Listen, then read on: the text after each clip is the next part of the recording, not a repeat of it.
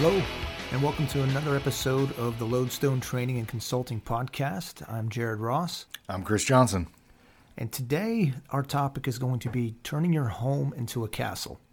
Before we get going on the actual topic, we want to let you know some of the upcoming events that we have. December 26th is our Freedom Day. This should be a day, it's going to be a lot of fun.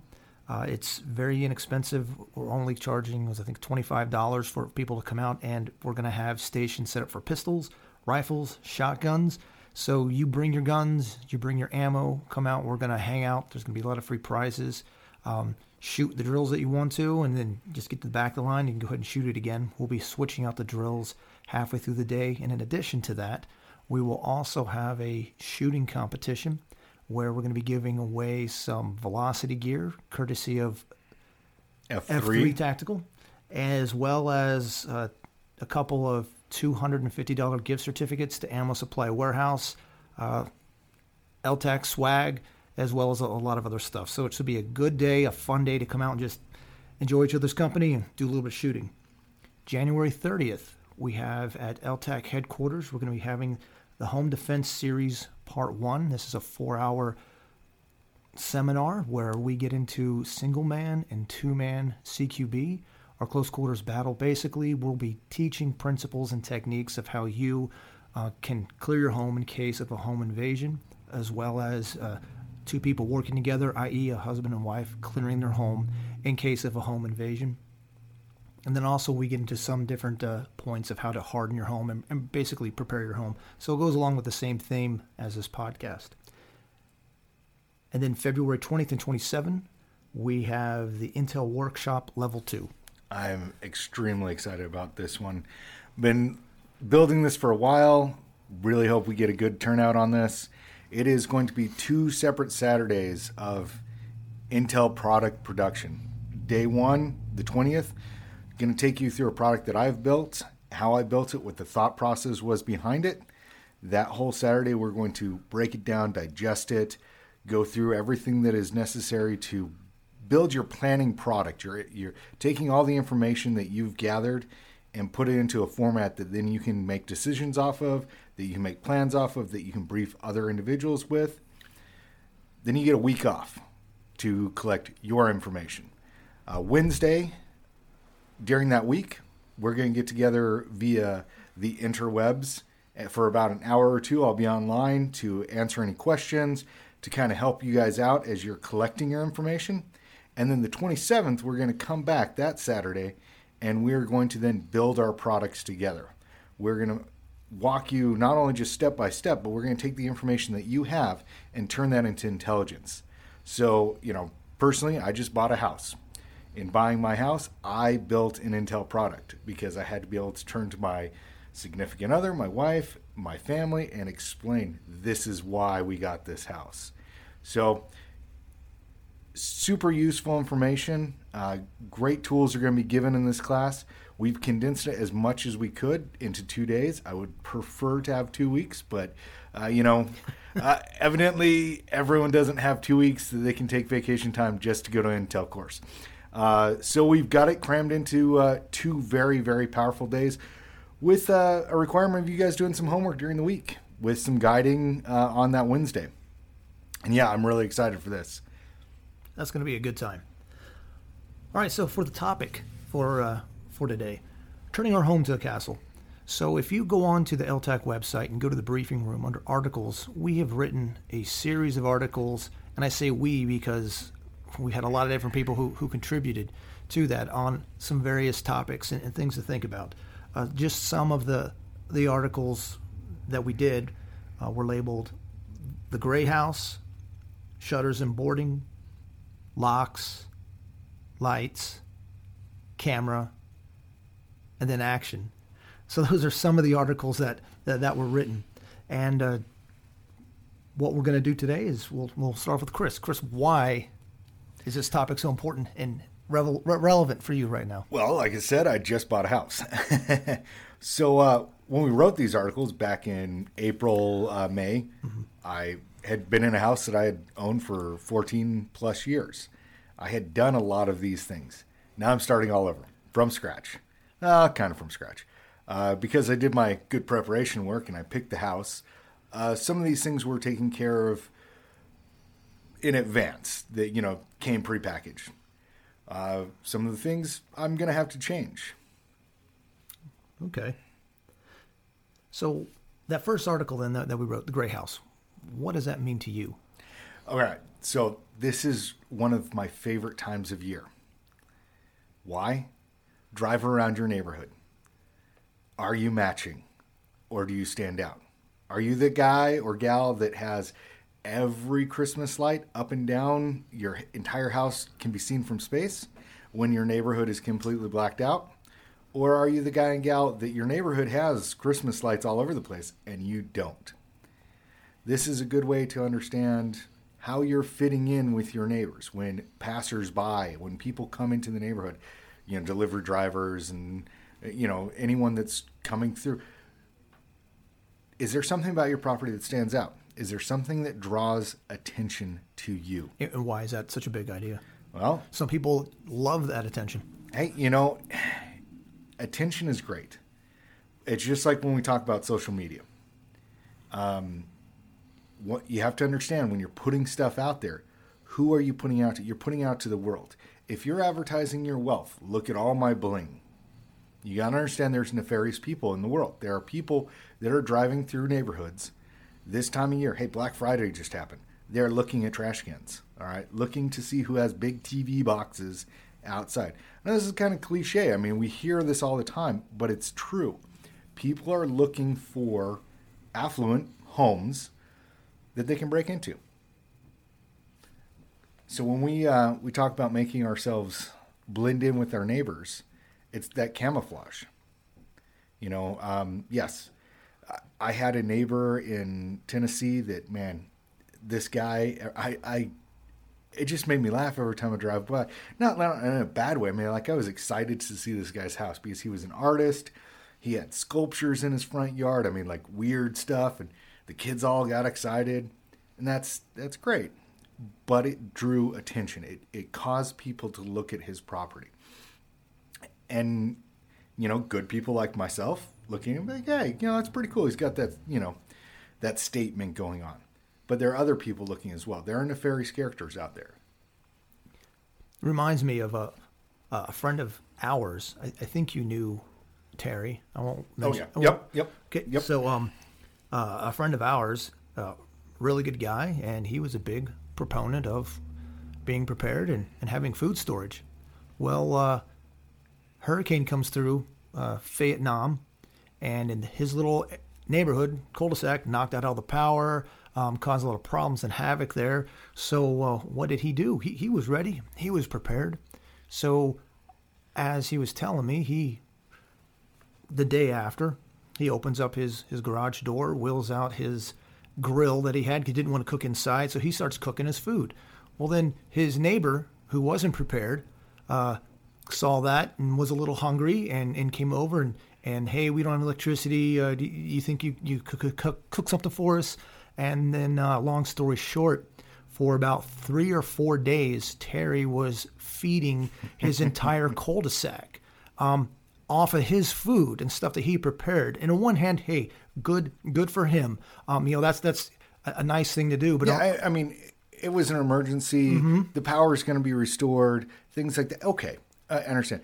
But that's an indicator of what could happen in a real bad situation when things may not be restored in a timely fashion. So because he wasn't gray there, because he immediately stood out, look at all the resources I had, he had every single one of his neighbors coming over there with their hand out, taking away from his resources. If you would, and again, that was okay, it worked out then, but in a much a longer term problem, natural or man-made disaster, whatever, you do that, and you do that for a little extended period of time, and now you're out there in the soup line with everybody else, trying to beg for your next meal. It's funny you bring this one up because I was going to talk about this. Yeah. One of the things I'm looking at purchasing for this home is backup power. Mm-hmm. We had an incident last October, October 2019. I guess we've had another October since then. Where we had the power knocked out in Clarksville, Tennessee for about a week. And those that had generators provided power for all their neighbors because all their neighbors showed up, and no neighbor brought anyone gas. Oh, what? Yeah. They just used the energy? Oh, yeah. Didn't provide anything? anything? My freezer's running, so I don't care. So when I'm looking at backup power for this house, I'm really heavily looking at solar and, like the Gold Zero and Kodiak and those different products. Mm-hmm. Some of the true battery backup systems that I can run. And one of the biggest draws is the clandestine nature of it, that I can be running my refrigerator and my freezer without my neighbors hearing the fact I have power. Yeah. Because that incident that I experienced, and, I'm not saying that neighbors are bad. They're not bad people, but when they're not prepared, people panic and people want what you have. Yeah, exactly. So that principle of the gray man and the gray house, I think that's one of the best ones that you can utilize with your home for all the reasons that you said and that we've been talking about. So you need to take that look around. What are my neighbors? Just like you said, what do they look like? How can I look like them so that I don't stand out? One of the things as a Green Beret, and I will say as you and I are both real Green Berets, you need to know your operational environment. There's this this idea or this perception that to be a Green Beret, you need to have a big old beard and you need to be tatted up and other things. And that's what a Green Beret looks like. But there are times when having that beard is the right answer.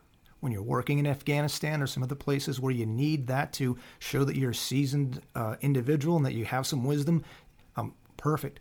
But there are other times when I've needed to be in my operational environment, or needed to know my operational environment when I'm going to be working around the brass of regular armies. So when I'm walking around and interacting with sergeants major of different units as well as colonels and light colonels, I've had a high and tight.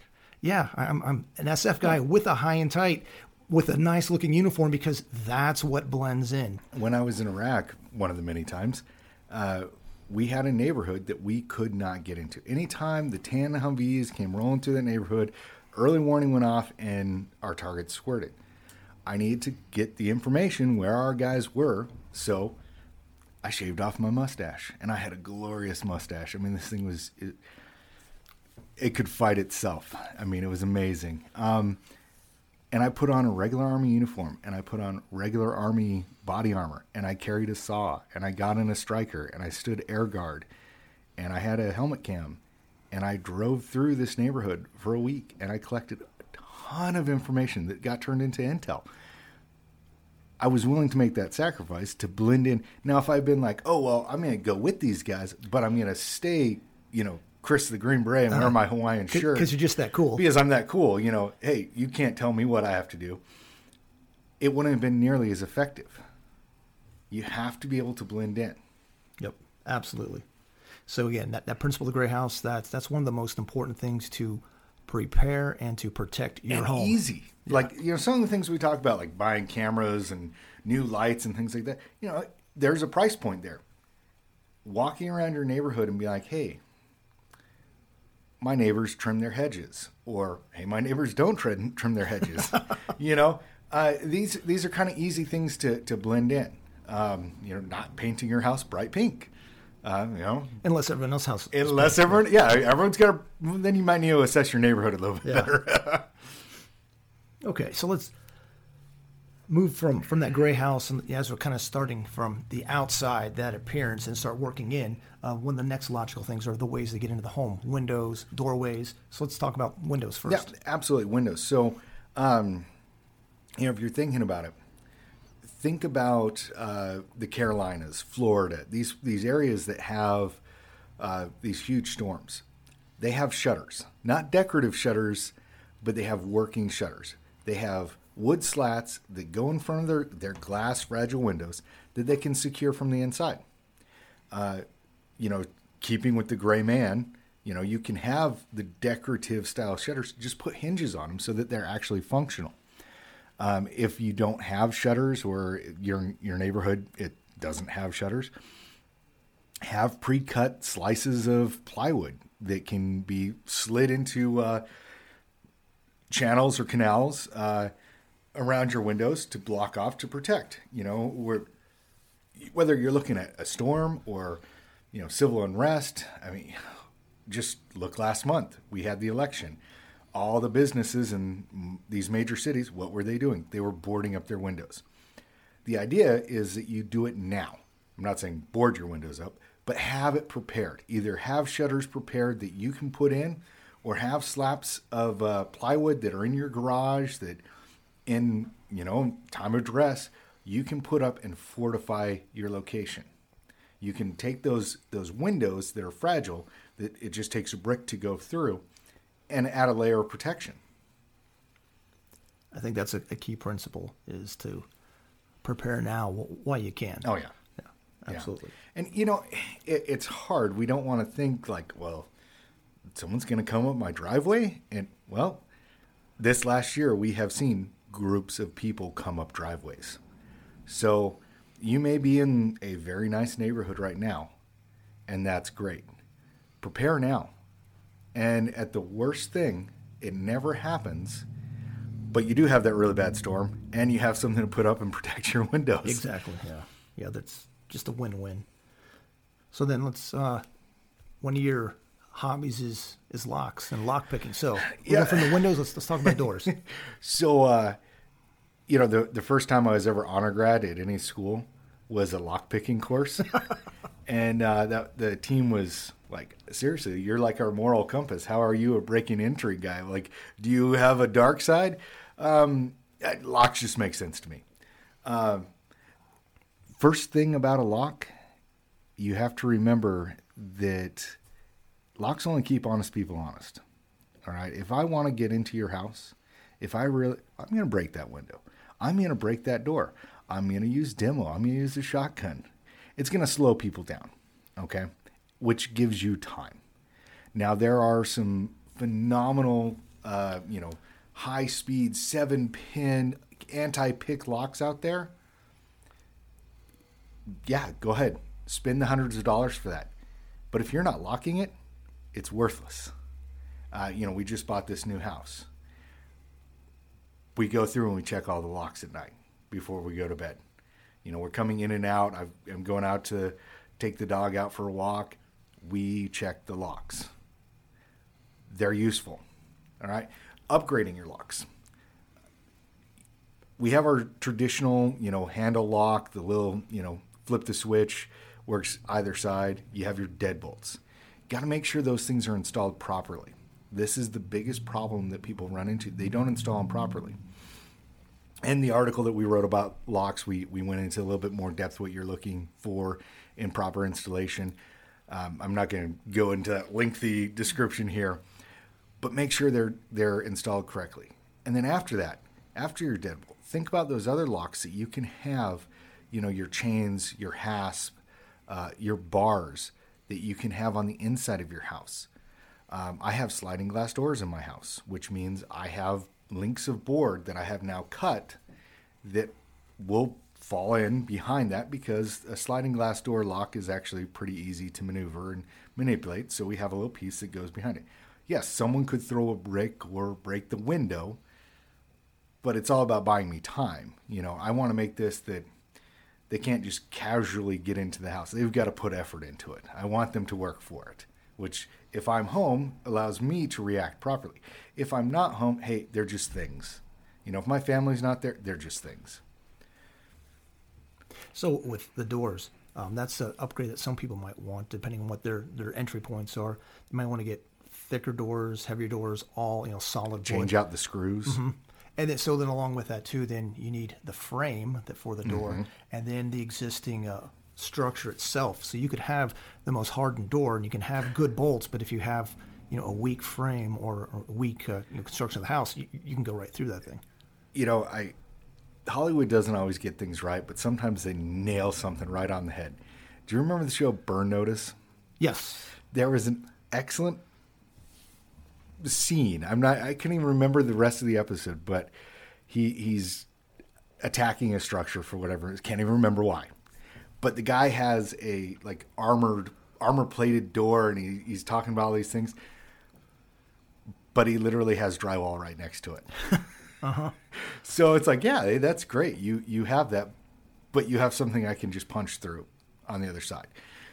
So yes, you have to understand what materials you're utilizing and what those material benefits are going to give you. I remember seeing a video, I think it was from Brazil. And before I tell what I saw in the video, you need to think too, with the end in mind. Why am I hardening this door? What am I trying to protect? Am I actually building something that they're going to have to use battering rams to kick down for whatever reason? And if so, why? Who are you that you need that? And if you do, good for you. Yeah, that's the end in mind that I'm going with, if you're getting in, you earned it. So this video that I saw, I think it was Brazil. It was definitely somewhere in South America. I don't know, it was national or local, whatever SWAT team they were stacked and getting ready to make entry into, I assume it was a drug house or a narco house. And the door was a hollow core door. So this team, I guess, is setting their charge on it, and the video is them setting the charge, and they're all stacked up, ready to blow this little charge to cut the door in order to make entry. But apparently, in preparation for this, the narco, or whoever it was inside, he purposely put a hollow core door that he then filled with C4. So when they set off this little door charge in order to cut the door to get in, it, of course, set off the C4, which then, of course, took out almost all the SWAT team that I saw in the video. Who knows if any of the other guys were far enough away to survive it, but it was a pretty tremendous blast. And so I guess he was prepared in his own way. What is the end in mind? Yeah, exactly. Yeah. Okay, so we started with the outside appearance, being in the gray house. We talked about windows, doors, and so now what are some of the other things that you can do to help protect? So going in the concept of illumination, let's go with lights. You got to be able to see. Criminals are like cockroaches. They don't like light. All right? So security lights. All the big box stores right now, Lowe's, Home Depot, Walmart, any of those, you can go in and you can find a solar power security light with, 3,000 lumens or whatever. Yes, there is a difference there. Some are better than others. But for the majority, they are all weatherproof. They are solar, which means you don't have to run any electrical lines or anything like that. You just have to screw it into your house somewhere. The biggest thing that I have seen between the $30 Walmart brand versus the $100 Lowe's or Home Depot is the life on it. One thing that when you're dealing with any solar power system, look at the batteries that come with it. Is it capable of taking a different rechargeable battery? Because you can get better rechargeable batteries. The other is, what kind of weather sealing does it have on it? Is it just a plastic ring, or does it have a silicon ring? What's going to help with the environmentals? The more expensive ones, they spend more money on those environmental sealing things to keep them lasting longer. And then you find the dead spaces in your property, the places that you can't see, the places that someone could approach your property, and you illuminate them. You set up these motion sensor lights. I have right in front of my driveway. It's great right now. Someone pulls up my driveway in the middle of the night or at night. I have a security light that turns on, and it lets me know that someone has just pulled into the driveway because, hey, that light just turned on, or someone's in my driveway. Yeah. And for me, sitting inside the house, that's kind of a nice thing because, hey, I see a light. I know that I need to go look out the window. It triggers a reaction from me. But lights are great. They can be expensive, but, like all things, you don't start your, firearms collection going and purchasing, your 3-gun set, your pistol, your shotgun, your rifle. You do it slowly over time, Identify the key areas, the things that you need to cover first. Obviously, some sort of backup to your porch light. That small little 60-watt bulb, you flip on and you try and look out the side window and, the pizza guy knocks on the door and 6 o'clock at night and it's dark outside. Think about putting another light there. the backyard, places that have limited visibility, and then expand your rings out. Like I said, when I first started writing these articles, I was living in a house that I had been there for 14 years. I had layers of lights. I had layers of security. I had in dead space where I couldn't see naturally because we had woods behind our house. We had a light set up there.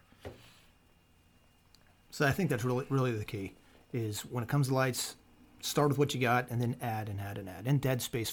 We've said that a couple times. What's the definition of dead space? Something that I cannot see, that I visibly cannot from my vantage point. Like think of, if you're on one side of a hill, the opposite side of the hill. That would be dead space. If you were in a room, it's behind the couch. It's something that you can't visibly clear with your eyeballs, and you need to be able to have some other form to let you know what's there. So then like your driveway, as you described, if you don't have eyes on that driveway, but then you see light come on, and light that's shining or ambient through a window coming through. Yep. Okay, that gives you that idea that something or someone has now entered that space, and it's something I should potentially check out. I think that leads right into the cameras. To cameras, yeah. Exactly. So with all that dead space, those areas you can't see, that's where you're going to want to put those cameras. Yeah. And cameras. You can go to Walmart and you can buy a box of cameras. You can go to Harbor Freight and buy a box of cameras for like $200. It's got a little receiver. It's got some cables. It's got some cameras. There's the Ring. There's a bunch of different things out there now. I mean, it's not 10 years, 20 years ago that to get cameras, it was a massive investment of money, and you were talking with specialists and ordering them from these, manufacturers that dealt mainly with like businesses. The concept of having cameras at our home is everyone does it now. We're not being that odd person. Actually, you kind of blend into being the gray man, having one, Exactly. Kind of like having a can. What, 20 years ago, you've got a suppressor? Oh, are you an assassin? That's right. And now you don't have one? You're kind of odd for not. Oh. But yeah, so with the cameras, you can build elaborate systems. One of the things that I will definitely recommend is look at a system that grows. The problem with some of the cheaper systems that you might get at Harbor Freight or Walmart or something like that is they're a 4-camera system or they're an 8-camera system. That's all you get. They don't have expansion. Spend a little bit more money with the idea of, on your receiver that's going to be getting the information from the cameras that you're going to grow. Because just like the lights, so you start off with covering your front porch. So now when the doorbell rings, instead of getting up and looking at the door, you hit the alternate input button on your TV, and boom, there you go. You have or your phone. Or your phone, yeah. I like the TV. I like the big version, 65-inch person, right there. You can see what's going on. You don't have to get out of bed, those type things. And then expand out from there. Once you've covered all four corners of your house, your driveway, maybe down by your mailbox, go with the dead space areas, the places that you can't see. If you have a larger backyard, cover everything. It's just giving you an advantage. It's giving you pluses in those minus columns. So think about the difference between a prepared home and unprepared home. So you have a home invader or home invaders, and they're coming down your driveway. And if you have those lights, boom, the light's on. If you have a camera, hey, something's pinging. So you can see it there, or you can see them as they come up to your door, or if they come up to a window. Again, you have lights on, you've got the camera. That's all buying you that time. So you can see that. Now you can start enacting the plan that you've already developed.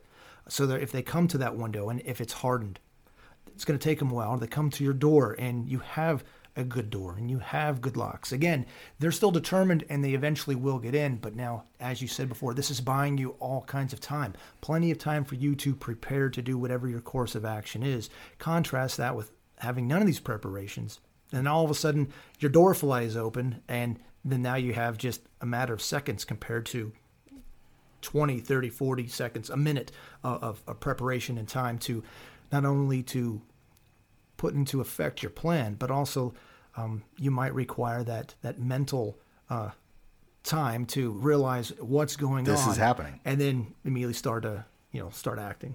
Yeah. And buying time it's giving you an advantage. And that's what we're trying to do. We're trying to seek every possible advantage we have.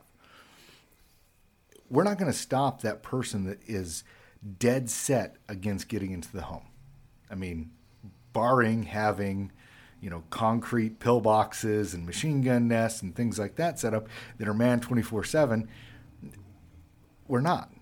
So what we're doing is we're layering security that is going to allow us to be prepared so that when we see that light come on, the camera lets us know that we have people coming down the driveway and they have nefarious intent, and we can hear them trying to get through the door. They're trying to get through the windows.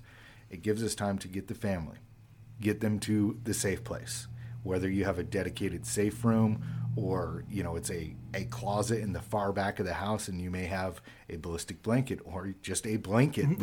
Let's talk specifically about safe rooms. Safe rooms, okay. So what is a safe room? A safe room is basically some place that you have predetermined and declared in your home. This is where we're going to rally, or this is the place where we're going to fall back on. And because of that designation, then you should be doing things to harden that room, to prepare that room, whether it's take it as far as putting ballistic paneling in that room and a reinforced ballistic door, and then having things to prepare in there: radio, firearms, ammunition, med kits, food and water, fire extinguishers, all sorts of stuff. And again, with that one room, that's your Alamo. That's the place where you're going to fall back in. So that's a train of thought. And, 20 years ago, who built safe rooms?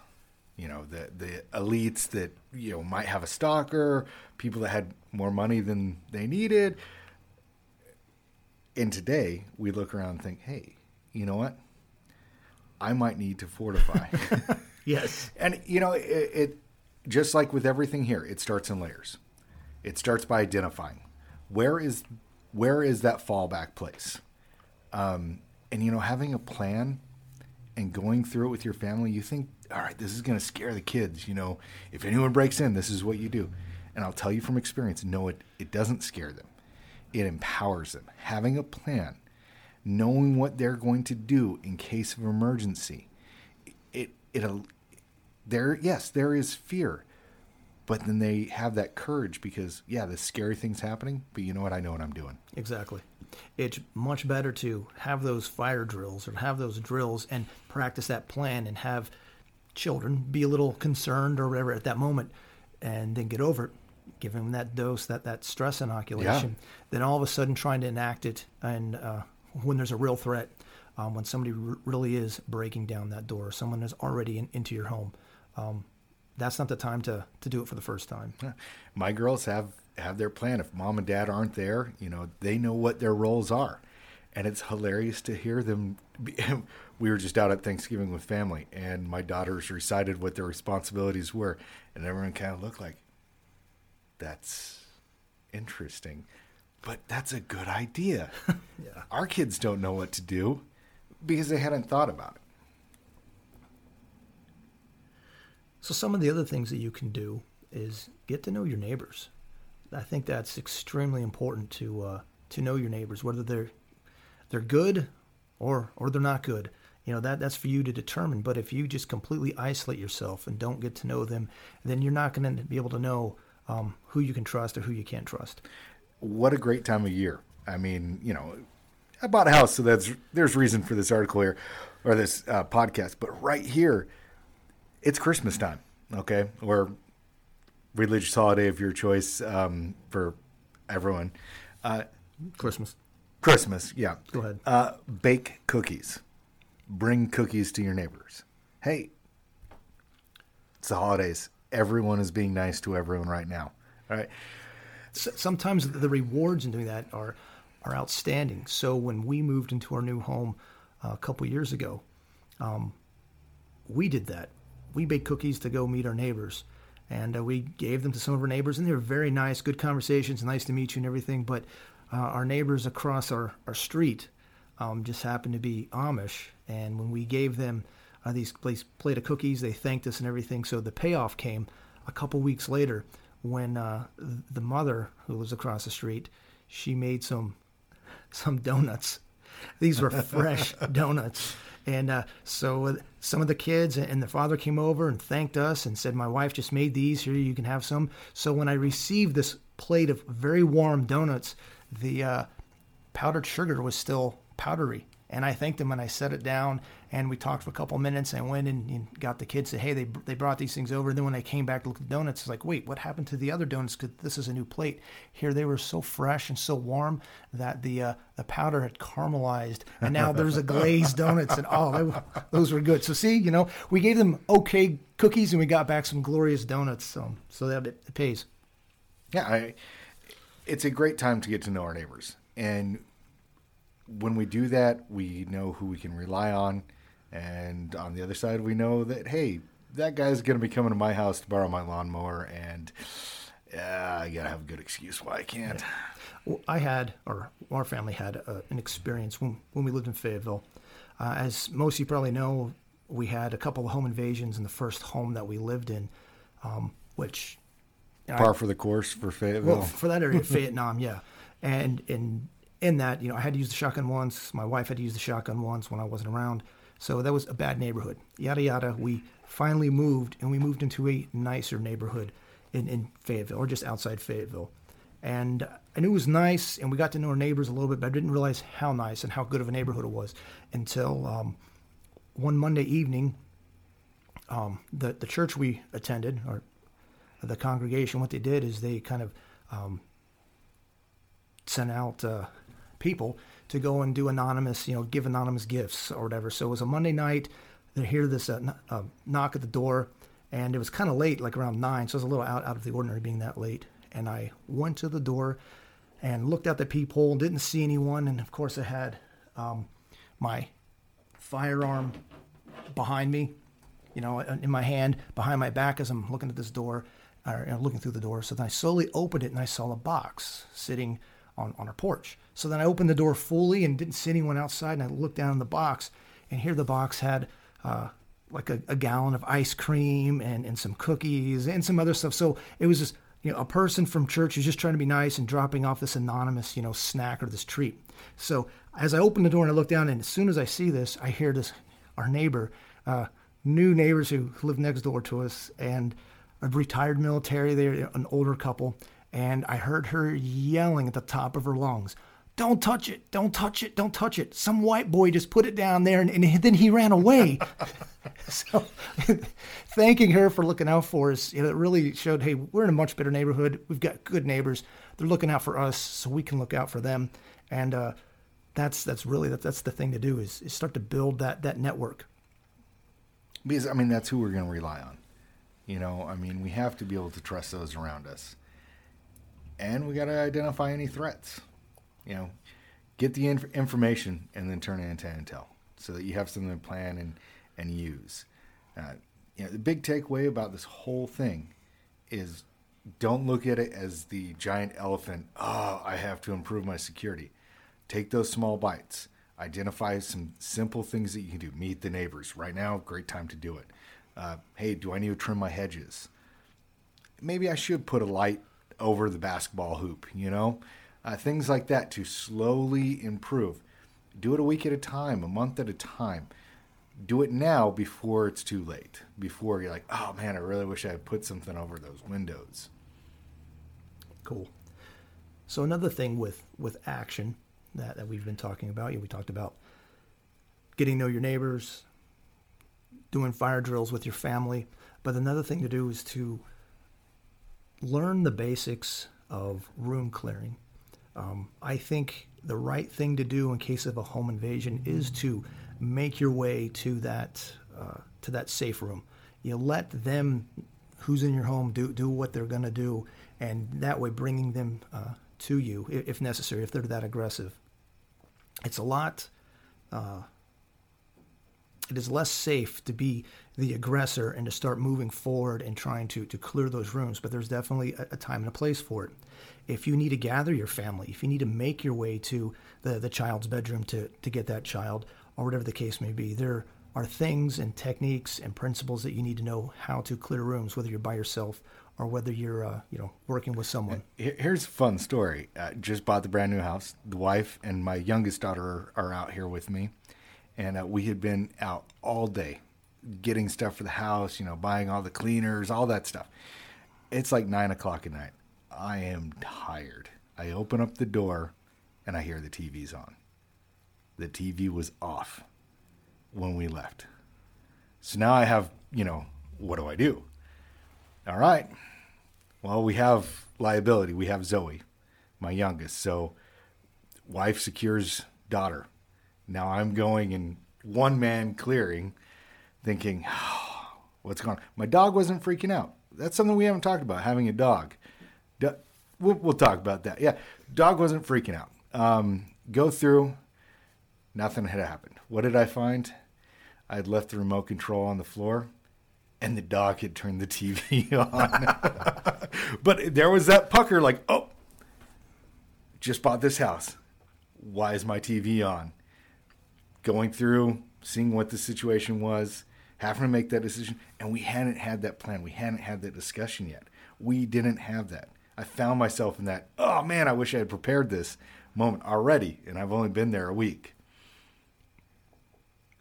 So there's a lot of different, there's a lot of good information. There's a lot of BS information that you can find out on the interwebs about how to clear and what to do and what not to do. But it's something that you should definitely do. And you have the benefit of, one, it's your home.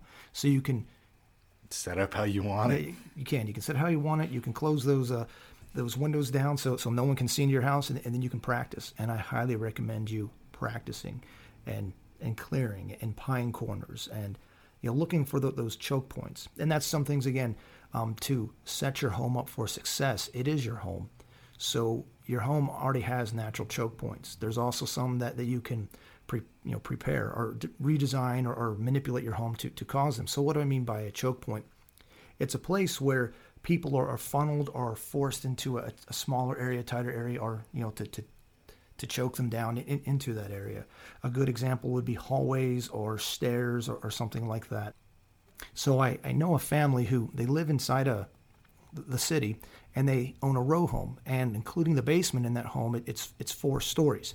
So their plan was that they had a prepared room or a safe room at the very top. Their thought or their idea was that if they hear someone breaking in on the ground level, they were all going to retreat up to the top level, and thinking that if those who have gotten into their home, if they're being that aggressive and if they're chasing them or going up there, then at that point they felt justified, even though this is Pennsylvania or whatever, if someone breaks into your home, you're completely justified to defend yourself.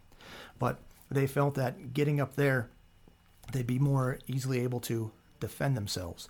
So what they had done through their preparation, in which makes some sense, is the stairwell going up to the 3rd floor, the top floor in their home, was really narrow. So they figured they'd be able to wait and prepare themselves up at the top of those steps so that any of those threats or any of those people who tried to get there, they would be funneled or they'd be channeled at that choke point into those narrow steps leading up to them. So it'd be very easy for them to protect themselves and defend themselves. So that makes sense. So then along with that, after they had established that this was going to be their plan, they started looking at it. Okay, and if we shoot down these steps, we're in the city, and our next door neighbor literally is attached to our home.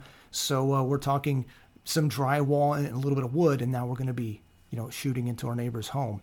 So what they did was, and I thought was genius, is they went and bought a cheap bookshelf, and then they bought all kinds of cheap 25-cent, 50-cent books from a Goodwill, and they stacked this bookshelf with all these cheap books that they weren't planning on reading anyways. But what they did is they made a really inexpensive and completely blends in bullet trap that they placed them at the bottom of those steps. So then if those threats being channeled into that position, then they would be able to defend themselves and shoot down those steps, and then they no longer had to fear over penetration, because any misses would be going right into that bookshelf with those hundreds and hundreds of layers of pages of books and all those layers, and making a fairly effective bullet stop or bullet trap. And then in addition to that, then they looked at the side of the wall of those steps that would be on the opposite side, or it would actually be the side where if those people were deciding to attack them or to get to them, then they made sure that that wall was thin so that they had the ability then to shoot through their own wall in their own house to where those people would potentially be hiding. So all this was very easy, completely blends in. So anyone who didn't know was in their home, they wouldn't even have the slightest idea that that's what it was. So that's how they prepared. But I thought that was, for them, that was fairly well thought out. It just takes a little bit of thought, and looking around your house and saying, "What can I do to make this better?" And that's all we're doing here. Is we're improving our foxhole. Yeah, pretty much. Another thing that I've seen people do, and that you can do, depending on your house, is that's strategically place mirrors. Oh, my mother-in-law, heading down into her basement. Her basement isn't like a storage basement. It's another family room and craft room, and it's very, very nice.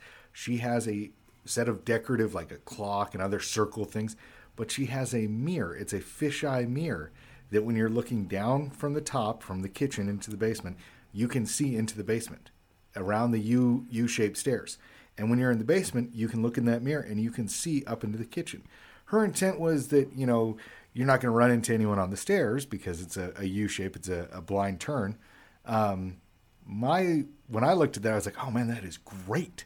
I could set that up, a mirror just like that in my house, coming up my stairs, and I could see everything in the living room. And I could set another one up, and I could see everything in the dining room. And they're decorative. It's something that you can incorporate in that. Someone else comes to your home like, that's a odd place to put a mirror. We're not talking about grabbing like a flat mirror that is something, big and bulky that you would buy for like the bathroom or the bedroom. Something decorative, but make sure that it does have a good field of view. The fisheye mirrors are great. Then incorporate into your decorative plan. The thing with those mirrors too is that you know why it's there. Oh, yeah. And you're ready for it. But anyone who's in your home and who's invading your home, it blends in with all the other decorations. It blends in, and they're not going to necessarily be seeing that or recognizing that. Now, if they're long enough, okay, maybe they'll figure that out. But that's going to give you, again, that advantage of a couple seconds, sort of that give you that preparation and time to set to do whatever your course of action is. So I mentioned the dog. My dog was calm. Funny, last night Jared decided to swing by the house on his way to go pick up some milk at like 10 o'clock at night. I don't know. The guy needs to drink less Go Fast and get more sleep. Go Fast. Yeah. So, everyone's in bed. I'm up. I open up the door. I let Jared in, and my dog goes nuts. Now, my dog has met Jared. Jared was over at my house yesterday afternoon, and the dog was just happy and, but the fact that there was another male voice in the house after dark, after we had done the locks, he knew this wasn't normal. So he starts barking. He starts saying, hey, there's something wrong, there's something wrong, there's something wrong. Until he comes around the corner and sees me with Jared and, oh, it's okay. But all his senses, he heard that voice that was another male voice. It wasn't the right place. It wasn't the right time. So he started to alert. He started to let people know, hey, there's something that I don't feel comfortable with. Animals have senses. There's a reason why we domesticated them and started keeping them around us. Yes, whether you have the little yipping Pomeranian or you've got a big, guard dog. And that's just what I was thinking is, we're not talking, even though your dog is capable of, putting up a fight, that's not what we're talking about. No. We're talking about, again, with this layers of protection and hardening your home. It's that animal, that dog, now is alerting you in case something else failed. So alerting you, hey, there's something out of the ordinary. Something's not right. So that gives you that, again, 5 seconds, 10 seconds. It gives you that little bit extra preparation time. It's all about that layering, I'm not saying that you should have a German Shepherd working dog that you spend $10,000 worth of training on. And I mean, if you do, that's awesome. I wish. But a dog just in general. The other thing, you look statistically, you go to prisons and interview people that have committed home invasions and things like that. They avoid homes with dogs. They avoid because of that, we're afraid of things with teeth. Whether they just hear them barking or what. People are afraid they're going to skip it. They're going to go to that soft target. They're going to go to the next house, which, hey, it's not mine. So that dog did his job. Yeah, it's funny. My sister-in-law, her husband was traveling, and she was home by herself, and there was something that unnerved her. Her spidey sense was going on, and at the time, they didn't have a dog. So what'd she do? She got on YouTube, looked up dog barking, and started playing dog barking. And you know what? Whether there was someone outside her house or not, no one came in her house. That's funny. You know? That's really funny. Another thing we can add to this is, what is the ideal weapon for home defense? A lot of thought out there. A lot of people advocate for one thing or another. And in my opinion, the absolute best firearm for you to use for home defense is the firearm that you know best. You want to go to the thing that you're the most familiar with, even if you have some. I won't even give an example. Doesn't matter. You want to go to the weapon that you know best, because that's the one you will best use under stress. Yeah, what you're trained with, what you're comfortable with. There's a reason why I picked what I use, because it's what the family's comfortable with. We have worked with that particular weapon system, so everyone, including the 10-year-old, is comfortable with it. That in that case, that they're the last one, they're ready and they know what to do under that stress. And it's, what do you have? Yeah. It's funny. Your house is like my house. There's items in every room. My mother-in-law came to visit us a few years ago, and my daughters were like, "Oh, wait, Oma, you can't sit down just yet." And they reach into the couch cushions and they pull out this double-bladed hatchet that I had gotten as a white elephant gift somewhere. And that's where the couch axe sits. And I'm like, "What? Couch axe?" My girls have gone around the house and they have strategically placed items that if someone came in and they needed to grab something, they could go to the couch axe. And they could go to the couch axe. And so it became the big joke of, "Oh, it's okay, I have the couch axe." That should be made if you haven't already. And if you haven't, I'm really disappointed in you. But one of those free cards from Munchkin, that should be the couch axe. Yes. An extra weapon. Well, I was just thinking, maybe that's the next shirt. You Yeah. know? Hey, don't forget the couch axe. That's right. That's funny. So with that weapon selection, that's, again, whatever you can afford, whatever you have, whatever that weapon is that you know best, that's the one you should go to. So right now you already have that weapon. If you're listening to us, I'm pretty positive that weapon, whether you consciously chose it or not, it's been selected. So with that weapon in mind, then it makes sense to try to get the most appropriate ammunition to protect yourself. And things that you need to think about is, over penetration, or is it, if I'm going to have to use it in my home, where am I going to shoot? What are going to be the second and third order effects of those shots? Is it going to punch through the drywall? Is it going to go out of my home into my neighbor's home if you live that close to somebody? So then you want to start tailoring your ammunition, maybe get something, good defensive ammunition that will be devastating to soft tissue, but then won't overpenetrate once it hits brick, or once it hits wood, or once it hits drywall, or whatever the case may be. So that's now that you already have that weapon, and whatever it is, you need to think about the ammunition selection. And I know right now ammo's kind of hard to come by, but whatever the cost of that defensive ammunition, you should spend the money to get yourself a box or two, with that in mind.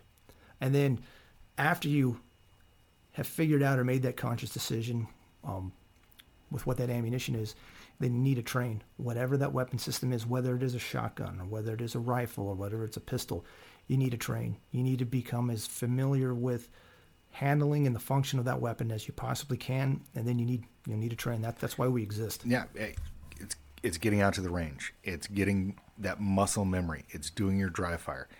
And then, the things that we can't train you on that you have to do, and this is on you, getting out of bed in the middle of the night and getting to it. Do you keep your floors, free of clutter? Is it stuffed in a closet somewhere? Can you get it when you hear the dog barks and you hear the glass break? Are you prepared like that? That's on you. Can't do that for you. When it comes down to it, it's your fight. It's your gunfight. No help is coming. So it's going to be up to you. We're here to give you all the tools that we can so that when you find yourself in that dark of night situation, you can win, survive, and thrive and come back and tell us about it. Because, man, that's the best thing in the world, to find out that we equipped someone with something that saved their life. Yeah. That is, I can't even describe the feeling it is to get those emails or to have that person look you in the eye and say, thank you. You taught me. And it saved my life. That's doesn't get any better than that. So we've been spending our time here this past almost hour talking about hardening your home, turning that home into a castle. We've talked a lot of principles. We talked a lot of examples. If you go to the LTAC website, go to the briefing room, and then go under articles, there are 7 or 8 articles already up there that talk about and go into more detail about all these things that we've been discussing. And then, of course, we have all future classes and other things that all add into this. Really, I guess the best advice that I can give is take a real hard look at yourself. Think about what are the real world possibilities and how will those threats be targeting your home, and how will they try to get into your home, and then come up with a course of action. And just like as Chris said, you're always improving that foxhole. The foxhole. Yeah. I was going to say fighting position, but yeah, always improving that foxhole. At first, that foxhole is nothing but just a glorified little hole in the ground. But as you spend time there, you live there, you improve it, you harden it, make it bigger, make it better, put overhead protection, make the little grenade sump, all sorts of stuff that you can keep on doing to make that a stronger and more defensible position. That's what you should and you can be doing with your home. A little bit of work today, a little bit of work next week, and as you keep doing a little bit of work, then you can really turn your home around. So it'll still blend in, but boy, it's going to be a hard target for people to try to hit. Yeah, and I mean, it's do it a piece at a time. Don't get overwhelmed. Have a plan, but don't think you got to do it overnight. All right, I think that about wraps it up. Any other closing thoughts you have? No. All right, well, thank you for spending some time with us. And if you have questions on this topic or any others, go ahead and direct message us. And we look forward to talking to you next time. Thanks. Take care. This is my house. I have to defend it.